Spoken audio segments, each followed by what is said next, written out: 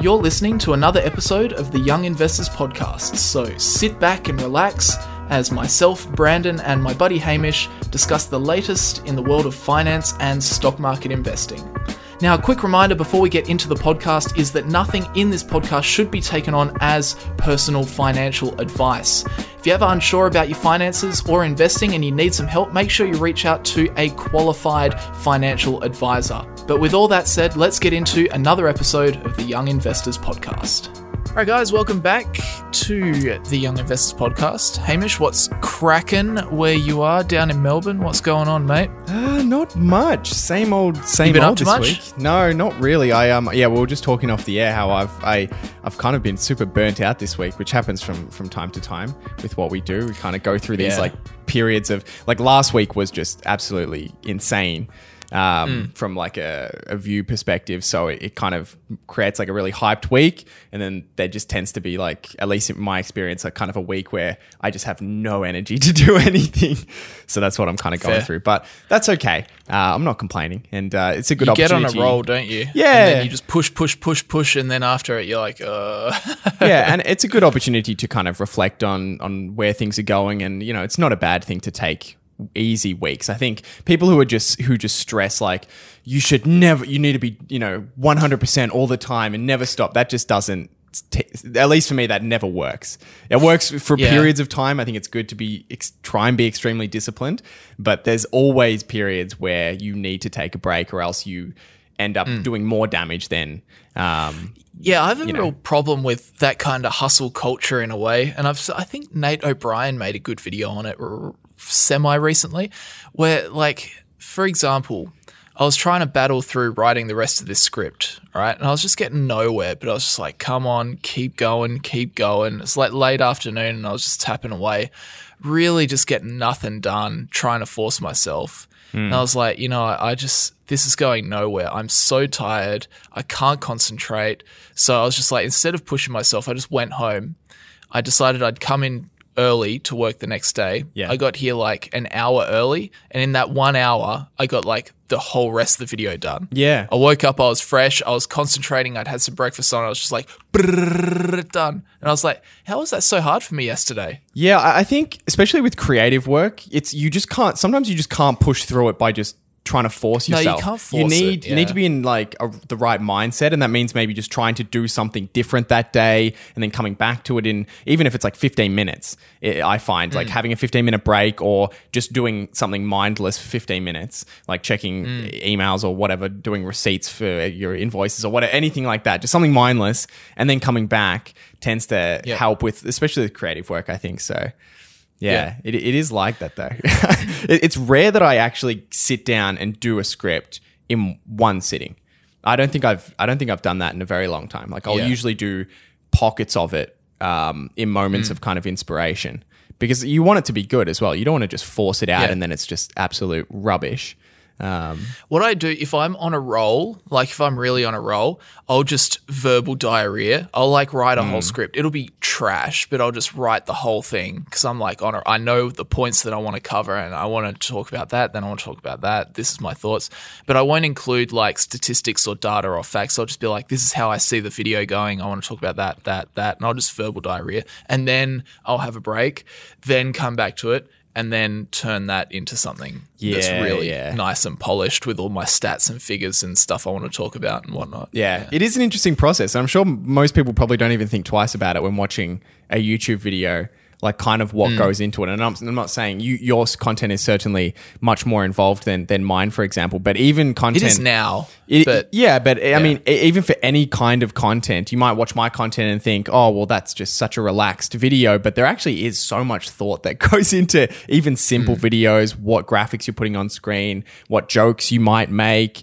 even though some of them will be kind of off the cuff. Some of them will be planned jokes that you thought of throughout the day. It is an interesting creative process. And it's sometimes I'll get a comment on my video which will just be I'll be talking about some bit of news. It'll be oh, Brandon, you're a bit late to the party. Other YouTubers have already put out their videos on this, mate. You're last, or whatever it might be. And I'm yeah, but watch their video and then watch my video. It's like one of these videos has been polished for a week. Yeah. One of them was made in 2 hours. Yeah. Yeah, exactly right. Yeah, your content's been so good recently because I think you're posting like Claude's doing a ripper job. Yeah, you guys are doing amazing stuff, like posting one a week. And as I've said to you off air, like before you had your editor and doing once per week, I probably didn't watch all of your content just because you're putting out maybe 2-3 videos a week. Yeah. But with one video a week and knowing it's going to be super polished, I always watch it now. And I feel like a lot of people kind of resonate with that. So yeah, it's been good. Guys, if you haven't heard, Brandon has a channel. It's called New Money. Is that what it's called? Do you want to? It's called Fresh Dollars. Fresh Dollars on where is it hosted on? Vimeo? Yeah. Vimeo. What the hell? Vimeo. Yeah, that's exactly where it is. Fresh Dollars on Vimeo. Go give me a follow. There you go, guys. All right. All right. What have we got? Dear, oh dear. Yeah, what have we got today? Hey, we're gonna break our streak of not talking about inflation. Yeah, what was our streak again? 1 week. 1 week, yeah, okay. And we did actually speak about it last week for a couple minutes. No, we only mentioned it that we were not going to talk about it, so that doesn't count. Okay. So we're talking about Fed minutes. We're talking about Australia RBA interest rate hikes. You're talking about GameStop. I'm talking about some auto sales in China, which is more interesting than you might expect. Apple's introduced this interesting new feature on iPhones, and I found this really interesting article about. I'll just save it. You know, I don't want to spoil it. I don't want to spoil it. It's about air travel, but we'll get to that later. All right. We'll get to that later. Well, with all of that said, today's episode is sponsored by ShareSite, which is an application you can use to track the performance of your stock portfolio. So you can bring in all of your trades either automatically by connecting your broker, or you can add them one by one or using Excel. And once you do that, it will track all of the gains and losses in your portfolio. So capital gains, dividends. If you have dividend reinvestment plans on index funds or individual businesses, it will track all of those, conversions for you, which is fantastic. And then also currency gains. If you're buying shares internationally or you hold foreign currencies, that's a big one at the moment with changes in federal funds rates that changes the relative strength of currencies against each other. And that can have a significant impact on your actual real return. So tracking that is very, very difficult to do without something like ShareSite. And then you can also use it for when it comes to tax time. So ShareSite generates up to 12 different reports that can be used to track the performance of your business, as well as use the track the performance of your portfolio, as well as use the tax time to work out things such as capital gains, dividend income, and more. At the moment, you can try ShareSite for free by heading over to sharesite.com/young investors. That's site spelled SIGHT, sharesite.com/young investors. Use that link, get 4 months, sign up to a free plan for as long as you want. You can track up to 10 holdings, or you can also use that link to get more premium features on a premium plan, and you'll get 4 months off a yearly subscription if you do. So go check it out. And thanks to everyone who's used that link and is supporting the podcast. Kind of stumbled through that a little bit this morning. That's all right. I was just looking at your channel. That is your video now has 250,000 views. How insane! And then 93, and then 107. I didn't realize they'd popped that much in such a short time. And then up from give the numbers on the few before that. Like what was it like? Like 5. Yeah, like rough average of 5. Yeah, over the past. It's crazy. It's complete insanity. So yeah, that's so good. Yeah, now I've got to back it up. It's so interesting how we won't talk about this because we spoke about it last, but it is interesting how Michael Burry is like the topic at the moment. But we did speak about that last week, so we won't cover it now. Yeah. All right, what are we talking about? I guess. Can you tell me what's going on with the Fed? I saw the headlines, but I didn't look into it yet. What happened? Yeah, so the news this week is just we have the June federal meeting minutes was released. So the minutes is the summary of of the Fed meeting that happened in June. So this is kind of old news, but it's not. It gets released quite late. I think 6 weeks after it happens or something like that. Next week will be kind of the big headline numbers, which I'll talk about in a second. So kind of like it adds a little bit more flavor to the action that was taken after the meeting. Is that correct? Yeah, we just get more of an insight on what they actually spoke about in the meeting compared to what they say publicly, essentially, which both of them tend to line up, but you get more of an insight on what the officials at the meeting were thinking and may talk about or may act on in following meetings and that sort of thing. So essentially officials at this meeting emphasized the need to fight inflation, even if it meant slowing the economy that already appears to be on the brink of a recession. So that's nothing kind of really new there. Members said that the July meeting would likely also see a 50 or 75 basis point move, which is, of course, on top of the 75 basis point move that happened in June. And they said they will continue to do so until inflation gets close to their 2% long run target. So again, it's just more fleshing out of, kind of what we knew.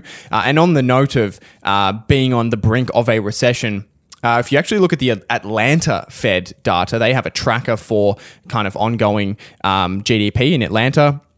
That's showing that GDP is likely to be on pace to decline 2.1% in the second quarter. So we've had Q1 data, which was negative 1.7 or something in that range, I think. And if this quarter, of course, that we're in, or we just finished, that we'll get data for soon, if that actually does decline 2%, then the US would, of course, officially be in recession. Don't which is say what everyone. Sorry, the US will be will be in recession. Yeah. Get your clickbait ready, Hamish. Here we go. Recession. Michael Burry was right. Oh gosh, it's so sad. Watch it happen.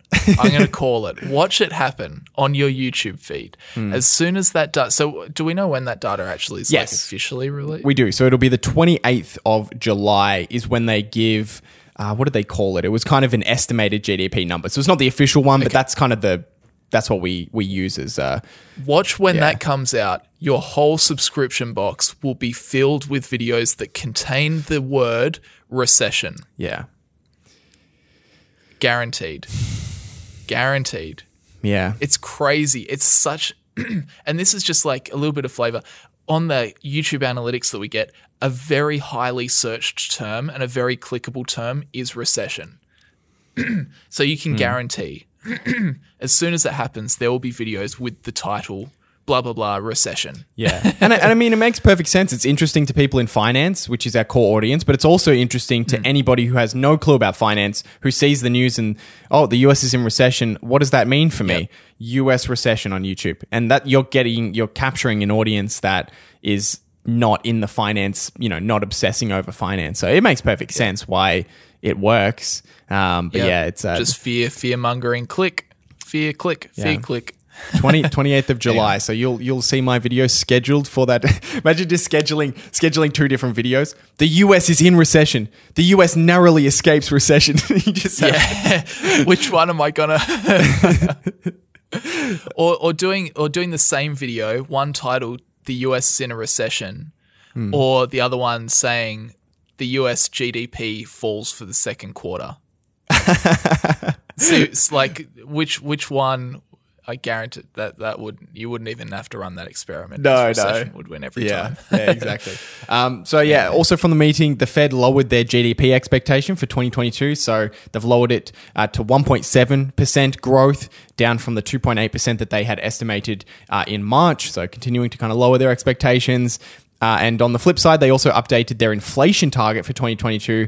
So the personal consumption expenditure is now expected to be 5.2%, up from 4.3%, which was previously expected. And just to give you a window into that, it's currently 6.2%, which is the personal consumption expenditure, different to the CPI. But another good measure of consumer level inflation. So they've updated the targets. They're creeping, higher as we've spoken about. They just continue to raise the bar. It's not really a forecast. It's kind of they're changing it in reaction to actual high inflation. So it's kind of funny to call that a forecast, but it is what it is. And we've been calling them out on that for a while now. Yeah. Look, it's the name of the game. I mean, they don't want to, I don't know. I guess that's just they don't how want to spook people or something, but yeah. It's like if you make a prediction that's obviously not going to be correct, then why bother making it in the first place? Yeah, and that's the point I've been making. They've just been consistently wrong for so long, and it looks like they'll never be wrong on the upside of it. They're always wrong on the downside by quite a few percent. Typically with estimations, you would expect them to be wrong on the downside and then overshoot on the upside, and then kind of oscillate between being over pessimistic and under and optimistic, but they just tend to continue to be behind. But next week is where the big kind of talk around the Fed and inflation will be. We get inflation data for June, which will be a big one. Is inflation continuing to rise above the, what was it, 8.6%? Yeah, I think that was so, recorded last month. So will we see that continue to expand? And then the Fed also has their meeting next Tuesday, I believe, or Wednesday for Australians, which is where they will hike. They're definitely going to hike rates. It's just a matter of, is it 0.5? Is it 0.75? Or is it actually something worse? We don't know. We will wait and see. Do the full percentage point.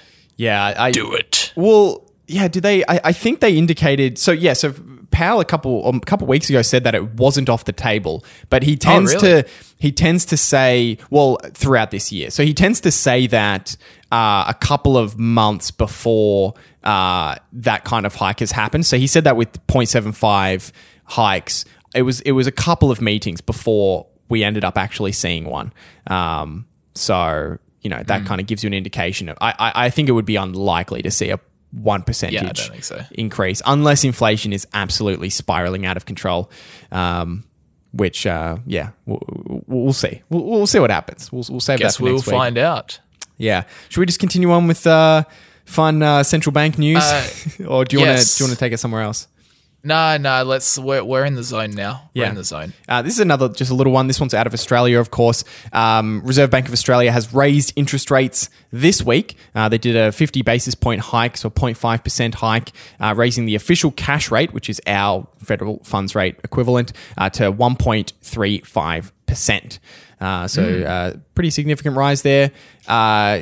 Second quarter inflation, so Australia does quarterly inflation, not monthly, is expected to come later this month and is expected to be over 6%. So our inflation has been relatively quite a bit lower than the US and even the UK and the EU.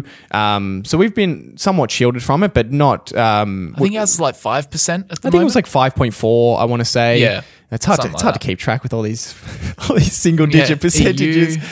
EU, UK, US, Australia. Yeah. It is kind of confusing. But yeah, so around 5%, and I think it's expected to rise to 6%. So obviously that's considerably above the 1 to 2 to 3% rate that is expected. The RBA Governor, Philip Lowe, said in a statement, the board expects to take further steps in the process of normalising monetary conditions in Australia over the months ahead.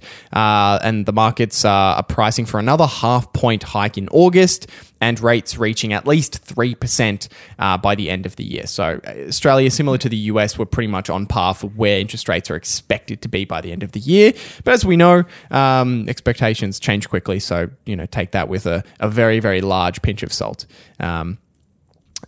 Big four banks, what do you reckon they did? Do you reckon they passed it on? The rate hike? No, they would never do that. Yeah, well, they did it last time. So you would think they'd have a month off, give everyone a break, No, of course they would have passed it on, surely. So they passed on just last night, so it was a couple of days after the meeting, they passed on the full 50 basis points to variable mortgage holders. And the hikes thus far this year have added around, for a mortgage of 620,000 Australian dollars, have added $400 a month in repayments, the increases in rate hikes in Australia this year. So it's quite significant, really. Yeah, and that is a big mortgage, obviously. I think it's, as you said a couple of weeks ago, that's much higher than the average mortgage in Australia. But that's it's a considerable hike, and we're at 1.35%, which is, in the scheme of things over the last century of interest rates, that's relatively low. So pretty low. Does kind of put it in perspective, but there you go. And then you've got a public service announcement. I do. On top of this for Victorians. Just for Victorians. So just to segment out us Melburnians and other Victorians here, essentially. High and mighty. I live in Melbourne. Exactly right. Exactly. The best city in the world. What'd you have for breakfast this morning? Avo toast? What did I have for breakfast? Yeah, something. Smashed Avo? Yeah, with like gold flakes on top, like sprinkled on top. Yep. Yeah, you Yep. can only get them here. Yeah, they give them out for for free because we're just awesome. So yeah. Classic. No, but yeah, I'm sure probably most people in Victoria know this, but you can now access a $250 rebate on your energy bills. So essentially there's a $250 power saving bonus, which is a one-time payment for Victorian households to help ease the cost of living pressures. So super easy thing to do. If you're not aware, you just head over to compare.energy.vic.gov.au or just search Compare Energy or the 250 power rebate on Google and you'll be able to find it. And essentially all you have to do is go through this 2-minute application form and it will essentially show you competitive rates for your electricity and gas. And you don't even need to switch. You just have to go through the application to see the offers. And you can get your rebate. So super easy to do. You're essentially getting paid to go and compare to make sure you're not getting screwed over. Yeah, and the idea here is good. It's that, it's likely energy is one of those markets where people kind of people don't check that and change their providers very often, and companies take advantage of that. They raise prices up, so it gives you the opportunity to check. You don't have to change, but you might see the comparisons and be like, wow. My company has not been doing too well. Also, you can use our affiliate link down in the description. No, I'm just kidding. It does sound like that. Yeah. Did you know? Very simple 2-minute sign up, and you can get 200. It does sound like an affiliate thing. Oh dear. You get 250. We get 250. It's a great deal. Oh my god, that would be great. Yeah, maybe I'll reach out to the Andrews government and. Yeah. Oh, good old Dan. No, so there you go. So go do it. Literally took me, I think, 2 minutes. So just go and do it if your name's on your bills. So yeah, go get $250 just like that. Yeah, and then sign up to ShareSite. Exactly, with our actual affiliate link. All right, there you go. That's a lot of talking from you, Hamish. So a lot of macro stuff to follow and more to come. Should I talk about, we should probably talk about this. GM reports worst sales in China since the COVID lockdown. Wow. Yeah, pretty brutal. So General Motors on Wednesday reported its worst quarterly sales in China since the beginning of the coronavirus pandemic amid a resurgence of COVID-19 cases in the country and ongoing global supply chain problems. The Detroit automaker said it sold 484,200 vehicles from April through June in China, its largest market globally. Do you know that? No, I didn't know that. For GM. I did not know that either. So there you go. Sales were down. I guess that's why it's making big news as well, because it's like their biggest their core market. Yeah. Yeah, exactly. Sales were down 35.5% from a year earlier and lowest since 461,700 deliveries during the first quarter of 2020 when government COVID restrictions brought China's production to a standstill. Right. GM's sales in China include those through joint ventures and its well-known Buick, Cadillac, and Chevrolet brands, all of which experienced significant declines of between roughly 22 and 79%. Big range. So there you go. GM's second quarter sales in China follow the automaker on Friday reporting a 15.4% decline in its US sales. Right, during okay. that time So their period. China business is seeing quite a worse situation. I guess, yeah, as you mentioned, a big part of that's probably in relation to the much more severe lockdowns that are going on, or the lockdowns that are going on in China that are not going on in other parts of the world. So that is exactly right. That is interesting. And then, yeah, I mean, look, the auto industry is just going to be one of those industries that's going to get hit quite hard. A lot of people finance their auto purchases, so as interest rates rise, that's going to become more expensive. And it's also, for most people, a relatively discretionary expenditure that people can put off for a few years if things are not great in the money department. So. Yeah, I mean, it just this makes sense. This is like probably one of the toughest times you could go through as an automaker, for especially like you've got rates going up. There's supply chain issues for semiconductor chips, and if you have manufacturing in China, it's like all of those three things, like just the sheer manufacturing, like people couldn't go to work there in lockdown. So it's like you've got three big things that are like stacking on top of one another. Yeah. Which is a very, very difficult spot to be in. But I thought I'd chuck this in there because it does show like how much businesses can be affected by, just like a government saying, all right, we're locking down for X amount of time. It was like really bad. And in related news, actually, because we've just ticked over the end of the quarter, we have Tesla announcing their Q2 delivery numbers. And you know how it's kind of been like, record delivery numbers, record, like as we go, because they continually to just slightly improve. Yeah. This time round, it was not a record quarter for deliveries. In fact, it was quite the opposite. Quarterly delivery record was 310,000 cars delivered in the quarter. That was in Q1 of this year. And then this quarter, they did 254,695 deliveries total. Wow. So quite a significant drop-off, 55,000-ish less deliveries. So don't know what that is in percentages, but it's quite a bit. Yeah, that's a lot. What's that, like 15% or something like that? That's kind of crazy.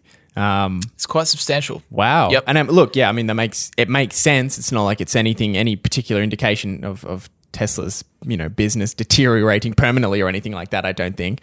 Yep.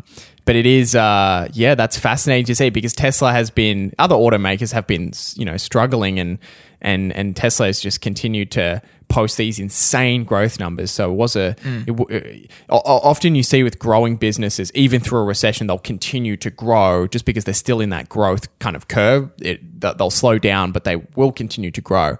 So that's also an interesting aspect to kind of see with Tesla, how that plays out over the year. Do they actually see a decline in their overall business over the year, or are they able to still scratch out some growth, but not the 50% per year that Musk is hoping for over the next couple of years? It'd be interesting to see. And interestingly, this delivery slump, if you can call it that, is because of the exact same reason why GM suffered, is because of China, because they note in a small paragraph alongside this delivery release, it says, interestingly, it says, that's what I just said. It says, in the second quarter, we produced over 258,000 vehicles and delivered over 254,000 vehicles, despite ongoing supply chain challenges and factory shutdowns beyond our control. However, June 2022 was the highest vehicle production month in Tesla's history. Wow, okay, that's interesting. Yeah. So there you go. Two kind of factors at play. But yes, definitely the number one thing that caused the drop-off is, supply chain, which is kind of just China. And also the fact that their Shanghai plant was literally like shut down. So I did a little bit of digging. According to the China Passenger Car Association, Tesla delivered just 34,000 cars in April and May combined. And then in June alone, delivered 78,000 cars. Wow. So quite a discrepancy when you run your factory for 2 months. You make 34,000 deliveries, and then you run it for 1 month and you make 78,000. You can see where the discrepancies come from. Yeah, that's kind of crazy. Wow, interesting stuff. Wasn't I saw something about Cybertruck? Did I make that up in my head? I thought there was. I thought I saw an article about Cybertruck doing some kind of event or sales. Cybertruck's getting there. They've locked in the design now for the Cybertruck, so that's set. Okay. And the rest of this year they'll just be just chipping away at making that production facility, or that section of production facility in over at the Texas Gigafactory. But I think recently they said Cybertruck's not going to be for like 12 months. Right, so okay, I think we should expect the Cybertrucks to start coming out around the middle of next year. Okay. But yeah, if you wanted a Cybertruck, you're going to be waiting a long time at this point. I think they've got over 1 million pre-orders, so that's right. It's going to be. Yeah, Elon said a lot. He's said a couple of times in the past that they've got like 3 to 4 years worth of backlog of production. Wow. So if you're ordering one now, you better be ready to wait. Yeah, jeez. Crazy stuff. Wow. Okay, that's actually really fascinating that their June month was so high though. So they've really just seen maybe a supply shock, and it's not a huge. Well, I guess it's just 1 month of June, so we'll kind of see how it plays out. But certainly, it seems like the demand is there. 2 gigafactories are coming online at the same time, which helps. Yeah. Well, I mean, it just certainly seems like the demand is at least still pushing. On the strong side for Tesla, which is a positive thing. I think there's some interesting dynamics at play for the affordability of Teslas, and I think one of the main factors is the fact that fuel prices are so high. Yeah. So the fact that you don't really ever have to service Teslas, and the fact that you also have to pay absolutely peanuts to keep it running because you're running it off electricity, are 2 very compelling factors which I think are going to keep the demand fairly high. That's really interesting. Cars. Yeah, so they do have this kind of offsetting effect that other automakers certainly don't have during this period. It's interesting. And I think I've said this before. When you think about electric vehicles, if you compare like a Model 3, a Tesla Model 3, to like a comparable, like a Toyota Camry or something, if you look over the life of the vehicle, which is say, I don't know, 15, 17 years or something like that, what people classify the life of the vehicle, the Tesla ends up being quite a bit cheaper, like every time. Wow. But the problem with the dynamic or the cost profile is that if you buy an electric car, you have to pay a lot more money at the start because the purchase price is higher. Once you've got over the hurdle of the purchase price, then the ongoing costs are way lower.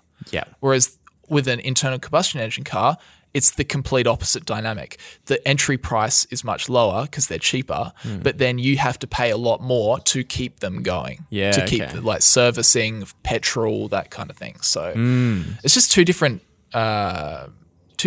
ways to think about it, and that's what like everybody's like, oh, all the electric vehicle community is just like, you should be driving a Tesla, but I'm like, gee, you guys, you can't say that. Like, there are people out there that would love to be driving Teslas, but they can't jump the hurdle of initial affordability. Yeah. So and I guess that, on that respect, it would be getting more expensive because a lot of people would finance a Tesla, and financing is obviously getting more expensive. So even if you think of it in that respect of not an upfront cost, but what the payments are likely to be, then it's still, it can be quite expensive.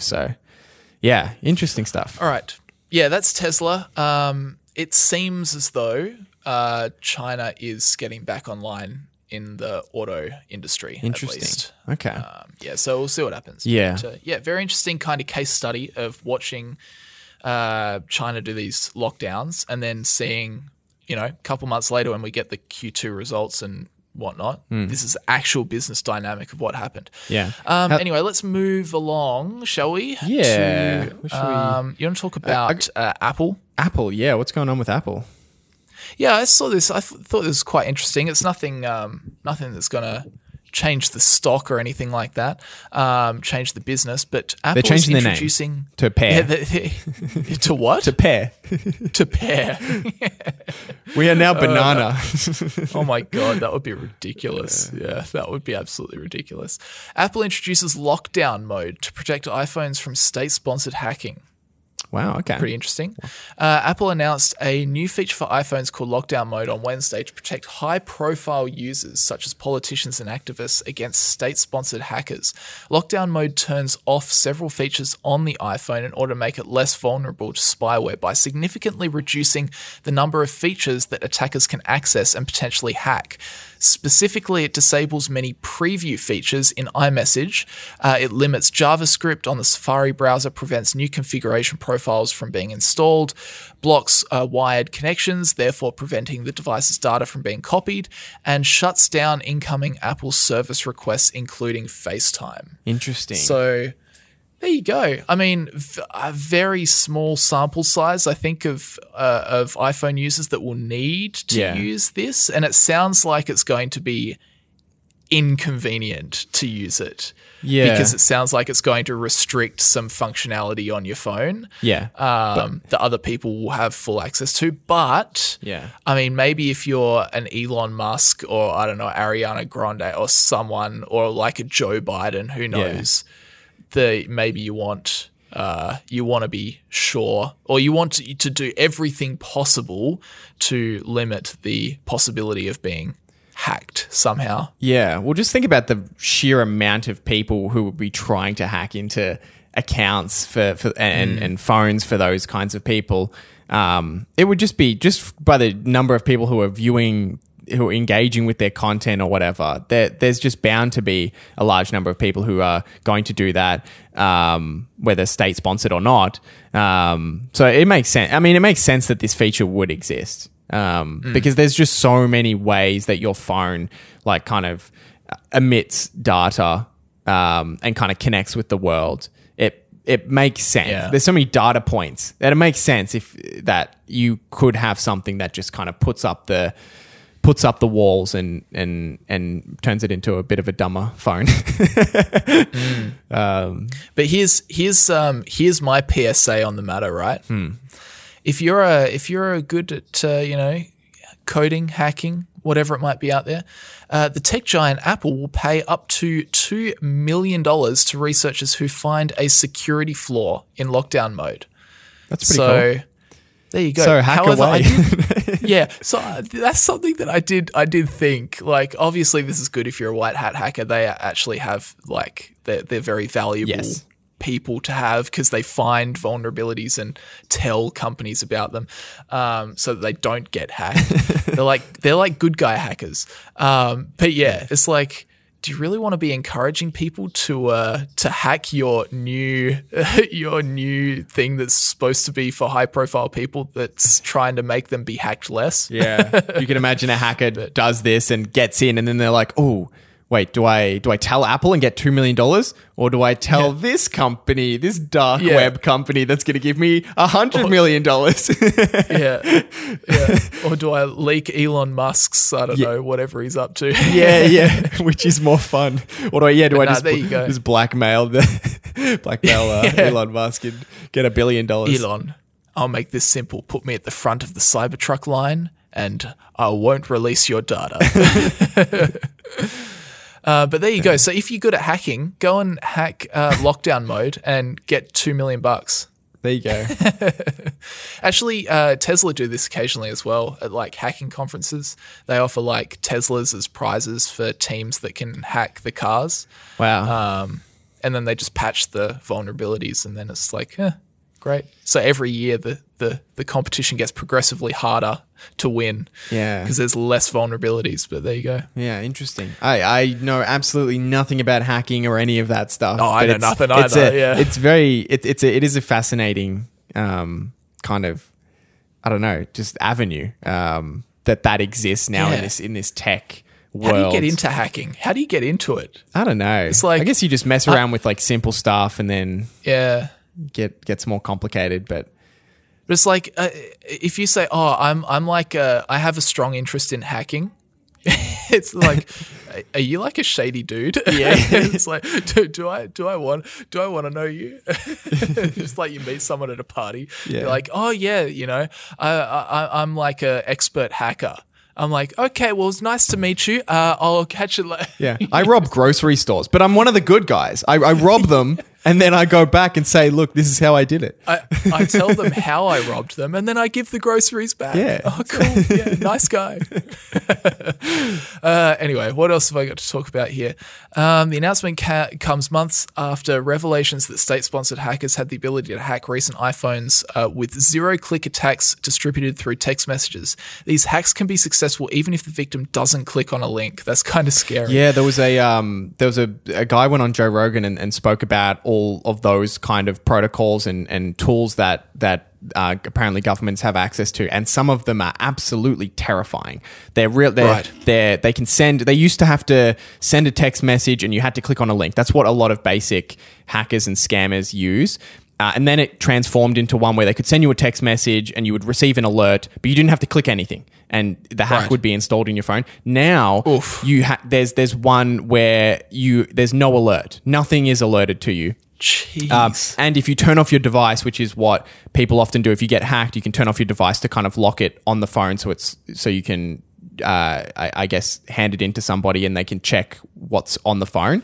There's one where even if you turn off your phone, it just deletes every trace of it the moment that you turn off your phone. So Wow. So there's some, I can't remember the name of the person, but I'm sure if you look up hacking and Joe Rogan, you'll be able to find the episode. And it is just kind of dropping what kind of technology is actually available. So there's clearly a purpose for this kind of software. So right, there you go. Lockdown mode will not be on by default, but can be turned on from inside the iPhone settings with a single tap, Apple said. It will also be available for iPads and Macs. The new feature will be available for testing on a beta version of iOS this week before its planned wide release in the fall. So that's interesting. There you go. It's there if you want it. Yeah, don't get hacked, guys. Don't get hacked. Change your passwords. Cybersecurity. How much time we got? I've actually not looked at it. Oh, we still got time. A little Perfect. while. Yeah. I've got just a little update on my favorite stock in the world. I'll give a little bit of a update around GameStop, which has of course been. Oh, I thought you were going to say what's that deli stock? I can't remember what that's called. Hometown Hometown International. Hometown. That's right. Let's have a look. You know what? For old time's sake, Hometown. While we're here, while we're on the topic, let's see if it's still functioning. Okay, the stock it's been delisted. Has it? Oh, okay. I think so because I can't. It's on the. Founder's been thrown in jail. Wait, was it already on the OTC over-the-counter markets? I think it was, right? Oh, I don't know. I can't remember. Maybe it was already on the over-the-counter markets. I'm trying to find a stock price for it, but it was worth 100 mil. It was worth 100 mil. Yes, that's right. What was it like? It was just one singular New York deli. Yeah, one New Jersey deli, and it was just like one director who was also the wrestling coach of the school next door. The school. Yeah. Oh gosh, that was classic. Yeah, so funny. I think you can't find it. It might have been delisted. Says there's 8 million shares and it's $10 a share, so I think it's 80 million in market cap, but it's got zero volume. So, okay. I can't even see a chart. But look, the guy's probably in jail at this point. Yeah, he was something or other. Yeah, well, he was issuing stock and he was paying dividends to himself. Like that's, I feel like that's just securities fraud. That's pretty funny. Oh gosh. Anyway, I guess we got to talk about then your second. I'm sorry. Stock. Sorry, my second biggest holding after Hometown International, GameStop. GameStop's always a colorful company that's or stock that's got a lot going on. Is it ever? Yeah, they're making big moves that are going to drive value in the underlying business, I believe. They did a 4-to-1 gold stock. Miner? Not a gold miner. They haven't caught on to that quite yet. So yeah, they haven't gone AMC's route yet, but they did a 4-to-1 stock split. Which means really nothing. But if the stock is around the price it is now, which is $127 per share, then after the split, the stock will be $32 per share, and there will be 4 times as many shares available. So nothing to the value of the overall business changes. If you have 1 share, you will be given a dividend of 3 additional shares, so you will have 4 shares. And it's as if they've taken your piece of the pie, piece of the pizza, and cut it into 4 pieces. So instead of having 1 piece, that you have 4 of an equal size overall. Yep. So naturally, with no increase in the value of the business, no changes to the underlying business, its profitability, just a simple cosmetic change to what the price of a share is. Display their shares, yeah. Yeah. You would expect nothing less in GameStop than a 9% after hours increase in its stock price, which is what it did. So the stock's up 9%, which is an interesting reaction. I tweeted. This is obviously efficient market hypothesis. In action. I saw that tweet. That was hilarious. So obviously, clearly, GameStop, the business, is definitely 9% more valuable. Correct. Because of this. Yes. And under that logic, I have actually petitioned the management team to continue to split. What? Yeah. Each 4-to-1 split is a 9% increase in value. And you run the maths. It doesn't take long for that to, it's not going to take long for you to get to a double or a triple. And, that's just checkmate. So I've sent a message to investor relations and I've asked them to, why stop at 4? Let's do a 4,000 to 1 stock split. And give the investors what they want. GameStop has 80 trillion shares outstanding or something. Oh gosh, that would be so funny. Yeah. Yes. Yeah. Naturally, I mean, your reasoning makes sense. You split the stock 4-to-1, goes up 9%. So why not split it more? Yeah, it's called pattern recognition, Brandon. Okay, if they split the stock. They split the stock 4-to-1 and it goes up 9%, it's going to happen again. So they just need to rinse and repeat. So as I mentioned, completely cosmetic. There's really two main effects that this has, which are actually, they have some utility. One is it can make the shares more accessible to smaller investors, but at $100 a share, it was already pretty accessible, let's be honest. It's a different story if you have an Amazon at 2,000, getting it down to 200, which I think they did a 10-to-1 stock split or something recently, then makes a little bit more sense. And I was just going to say, even that hypothesis these days is getting weaker and weaker because so many brokers just do fractional share trading. Yeah. Now. So, and because that was the problem, like Amazon's at 3,000 and you have these, mum and dad investors or whatever you call them that want to buy in, but they don't want to sink 3,000. So a lot of the brokers were like, "Oh, is there a way we can get them in or allow them a way to get in?" So they use our brokerage service, and they came up with this fractional share trading systems to do exactly that. So now basically fractional share trading is on every broker out there. So it's like. Yeah, you have a 1 cent portfolio. You can invest. You can probably invest in something. But actually, it's crazy. Yeah. But you're right. There is an argument that it makes it more accessible. Yeah, and then the other utility is not for really outside investors, for the internal business. Companies that give stock-based compensation to employees below the executive level, where maybe they're getting $1,000 a year in bonuses in stock or something like that. They can be more nimble. If the share price, imagine the share price is $1,500 and they've got to pay $1,000 or approximately $1,000 in stock-based comp at a lower level employee, they can only give them either nothing and let it accrue or give them one share worth more than they wanted to pay. Whereas if it's $50 a share, they can just easily do exactly the amount that they want. So that's kind of the other internal benefit for the business. That's probably the most utility that comes out of a stock split in reality. But yeah, there you go. Yep. That's ridiculous. Interesting change. I am still every day. Well, not every day. I'm not that obsessive, but every now and then I check GameStop stock price and I just cannot believe it is still over $100 a share. It's ridiculous. Mind-blowing. Yeah. And it's also ridiculous that beyond just the GameStop stuff, just in general, stock splits these days. Why is it that stock splits make stocks go up? Like, that is legitimately a trend of the last couple of years. It's like a company does a massive stock split, immediately their stock goes up by like 5 or 10%. It's just like, what the hell? This is stupid. It doesn't make no sense. Yeah. But there you go. There we go. Can I talk about my fun story now? Oh, yes. I would love to see this. I really want to see this. Economy passengers could soon lie down on aeroplanes. Meet the airline that's doing it first. Guess what airline it is? This is my favorite airline. Is it Australian airline or international? No, it's not. International? I don't know. Sounds like a gimmick, so it's probably something like American Airlines or something like that. Oh, no.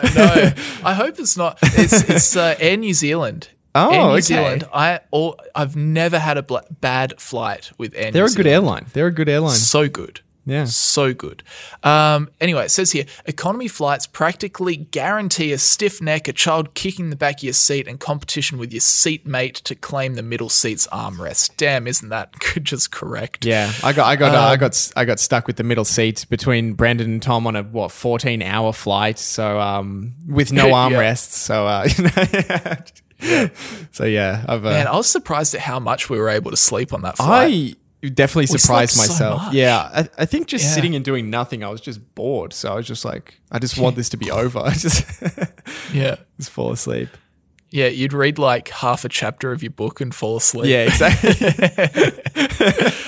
But yeah, anyway, one airline wants to cure these traveling ailments. Air New Zealand recently announced the world's first lie-flat pods for economy class aeroplanes, set to debut in 2024. The concept, called Skynest, has been in research and development for 5 years and will likely feature 2 rows of 3 stacked bunk beds for a total of 6 full-length sleeping pods for the whole plane. So do you? So it's like, yeah, do you book a seat and you get one, or do you share them? Like, do people? No, I think that the title was a little bit deceptive in this article. Because I think it's like available for economy passengers, but you'll have to pay a fair premium extra. Yeah, you could spread out your legs at the small cost of a business class seat. Yeah, exactly. Exactly right. So there's a total of 6 full-length sleeping pods. The beds will be installed on Boeing 787-9 Dreamliners and will exist in addition to regular seating sections. Okay. But the pods, which will include cooling pillows and ventilation outlets, likely won't come cheap. Prices have yet to be announced, but Air New Zealand says 4 hours of access to a sleep pod will cost an extra fee on top of your economy ticket. Right.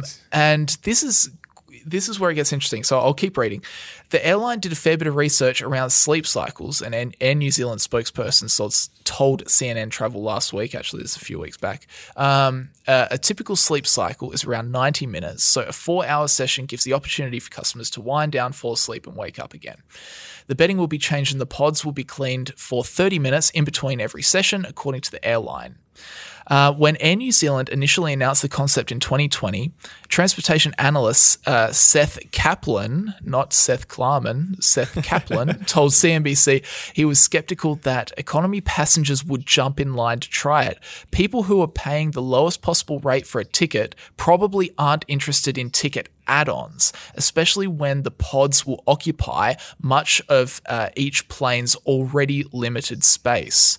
Quote, the airline business, and this is an interesting way to think about it, which I never really think about, the airline business is a real estate business, Kaplan said. Air New Zealand will have to ask itself if those beds will bring in more money than economy or premium seats in the same space. Yes. And once I heard about that, I said, you know what? I completely agree. And that's why I think that this will last for maybe 6 months and then will be scrapped. Yeah, it would be interesting. It is an interesting business. There's a great video, I can't remember who made it, on YouTube, talking about the economics of airlines and how they make much more money from the business class segment and the first class, even though there's far less seats.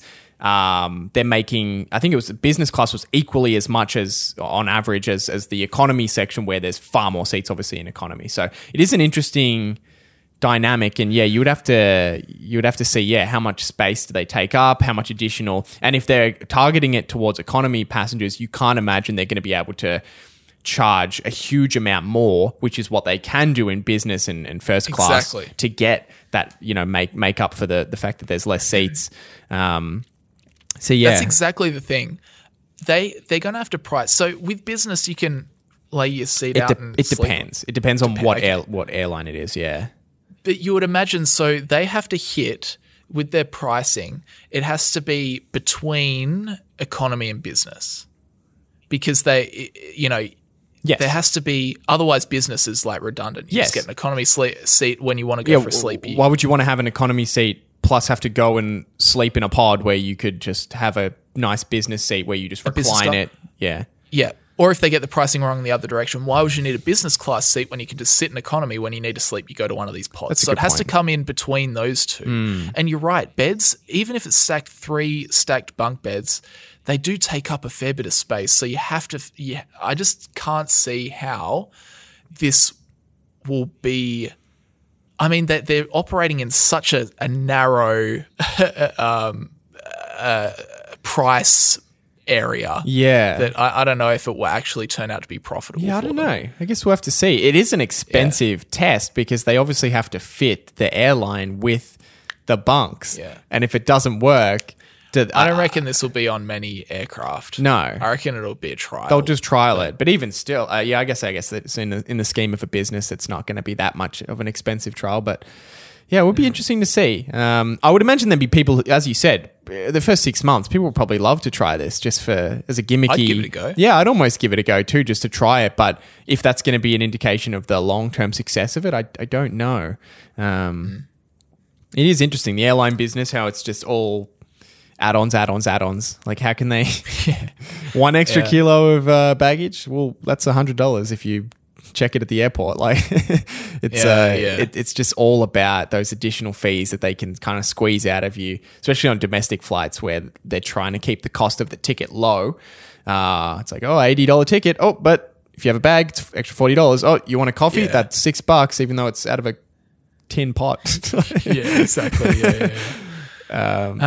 Interesting. Interesting. I wonder if it'll be. Do you think it'll be successful? Yes or no? I don't think so. No. No, I don't think so either. I don't think they'll be able to charge enough to make up for the space. Yep. Yeah. But I mean, they must be confident because they would have been. They know this. They would have been running the numbers in their head. Yeah. So clearly they've got a price range and a case to be made. So hopefully it works because, I mean, that'd be great. I would love it if I could just get an economy class ticket and on a long flight, I can go for a snooze. Yeah. Would love it. Absolutely. Or even if I don't sleep, even if I can just lie flat and just like chill out on my phone or listen to a podcast for 4 hours. That'd be great. That's the most uncomfortable thing about taking an economy ticket flight is just not being Sit able in to... the same spot, can't move. Just not being able to sleep properly. Yeah. Yeah. It's a pain in the ass. All Uncomfortable. right. That is all the news for today. Yes. So with that said, let's move on to some Q&A. So Yes. Can I ask you this question, Hamish? Sure.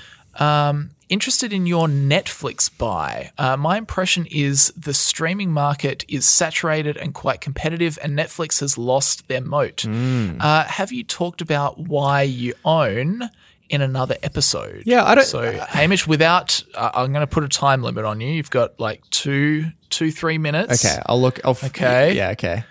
Yeah, Careful. I don't think I have... I just want to say, I don't think I have spoken about it. We've spoken about streaming a lot.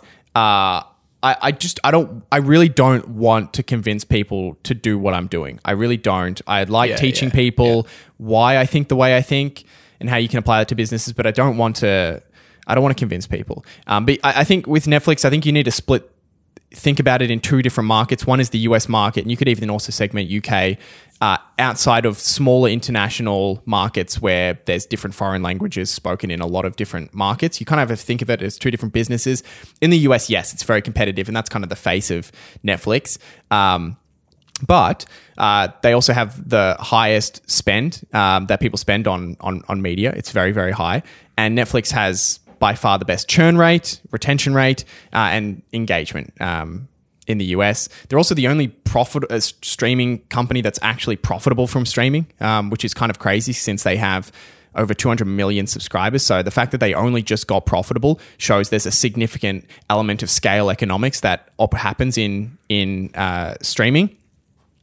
And the other thing that's interesting is all of the other media companies that are not profitable they're funding their streaming service endeavors with revenue streams that are getting cannibalized for streaming. So they're in this kind of sweet spot where they've got revenue coming in from streaming services, but they're not profitable. They're only profitable because of the affiliate fees that they're receiving from cable companies and advertising they're running on cable and broadcast networks.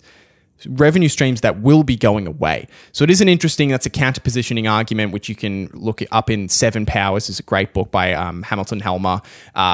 talks about counter positioning. And then you can think about international markets where there's basically no competition.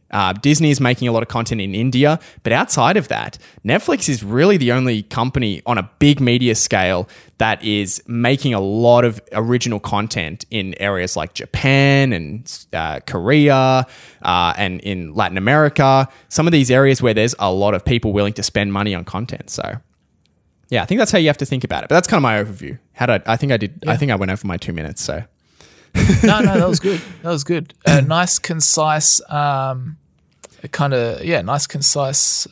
summary of. The only thing, it's impossible. Things to think about. It's impossible to put an analysis into 2 minutes. So that's like a second. There's like some points to look into. Yeah. I think Netflix should get into using the volume. Have you seen that? That's what Disney's using to keep the cost of their shows lower. The volume? Where they explain? Yeah. It's where they set up. It's like a set, and the set's surrounded by screens. Yes. Yeah. So it's not blue screen or green screen. It's surrounded by like monitors. Yes. And what they do is that they've got these set designs that they put up on these screens, and it's a big like computer program with the camera as well. And when the camera gets moved or pans or whatever, the screen behind changes accordingly so that it looks like they're in a real location, and that screen, that set is actually like 100, 200, 300 meters off in the distance. Really smart technology that Jon Favreau's worked on. There has been some amazing technological advancement in the media space, and the cost of production, especially with CGI now, is far lower for the quality that they can get out of the content that they produce. It's actually incredible. So yeah. So a lot of if you guys have watched like some of the Star Wars Disney Plus shows like The Mandalorian or The Book of Boba Fett or Obi-Wan Kenobi, a lot of those locations were just in a studio. Believe it or not, so they don't have to go to they don't have to go to Tunisia anymore or anything like that. It's pretty ridiculous. Yeah, they don't actually film on other planets. Believe it or not, they used to do that back. If you watch the old, but it's like Tatooine, Tunisia is Tatooine for people that don't know. And they haven't gone back to Tunisia. They just recreated it in the volume, and it's good enough that they can just get away with it. But anyway, very interesting. Should we do one more? Yeah. Which one do you want me to go to? Which one of these two? I just go the first one. This one. Have you seen Chinese Elon Musk? I was talking about the first one up higher. But yes. No, ask me that one anyway. Have you seen Chinese? Oh, wait. Which one do you want? Both. Both? Oh, you want? So I'll give you the first one then. The funny one. The funny one. Which one? This one. Oh, have you seen Chinese Elon Musk? He also owns a Tesla. Yes, I have. It's hilarious. Okay, there's not actually a Chinese Elon Musk. Let's be clear. That is 100% a deep fake. That's right. Yes, it is 100%. Don't be fooled. That is definitely a deep fake. However, having said that, it is still hilarious. Yeah. I saw some people like questioning whether it was a deepfake. I for sure that has to be a deepfake, because that would just be 100%. That would be a ridiculous doppelganger if that was not deepfake. Yeah. No, it's definitely deep fake. You can tell. If you look close enough, you can tell when he moves and how his face doesn't quite keep up with the rest of his head. Yeah, you can definitely tell it's deep fake. Okay, let me give you a more serious question. Okay. Hi guys, loving the podcast, listening here in Marabella in Spain. Question, what podcast do you guys listen to, not just investing, but also lifestyle and general interest?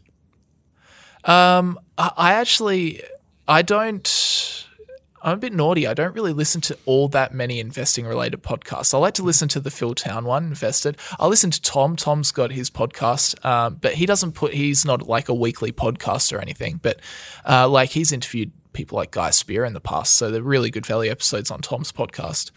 But apart from that, like my podcasts, I listen to more for entertainment. Yeah, me too. So they're just, really? Yeah. So all of the podcasts I listen to are just aligned with my interests. So because I have a Model 3, so I listen to Ride the Lightning by Ryan McCaffrey, which is a Tesla podcast. I am big into Formula One at the moment, so I listen to WTF1 and The Race. I'm into video games, and Xbox gaming more specifically, so I listen to Podcast Unlocked, which is another Ryan McCaffrey podcast. I listen to Waveform, which is Marquez Brownlee's podcast, tech podcast. And they're the main ones that are on my kind of regular rotation. Occasionally I'll chuck on The Economist, does like 5-minute daily briefings, which is kind of handy. Yeah. Yeah, okay. Kind of economy news, but yeah. What about you? What are your podcasts? Or I don't know, forms of entertainment that you like to watch? I occasionally will listen to the Investors Podcast Network has a lot of good finance-related podcasts and sub kind of podcasts and that sort of thing. But yeah, mostly I do listen to a lot of Joe Rogan. He has interesting people on. I definitely don't agree with everything. To get more into Joe Rogan. Yeah, I mean, some episodes can go quite political, and I don't, sometimes, obviously, a lot of the time, I don't agree with what is kind of being said. But I'm kind of the person I love just taking in and understanding why people think certain things. Especially popular views that I disagree with. It's just fascinating because obviously a lot of people believe these things one way or the other and have strong opinions. So like, why? Like, let me understand like on a human level why. So I like listening to that. Lex Fridman does great interviews, kind of a similar lane, I guess. A lot of politics and philosophy and economics. And then a fun one, Tim Dillon he has a great comedy podcast, which is just absolutely hilarious. So I'd highly recommend. I have to check that out. Did you see recently Joe Rogan came out and said that he's been asked multiple times, Donald Trump has asked to come on his podcast and he's turned him down? Yeah. That's crazy. Yeah, but fair enough. Well, his philosophy is that he wants to...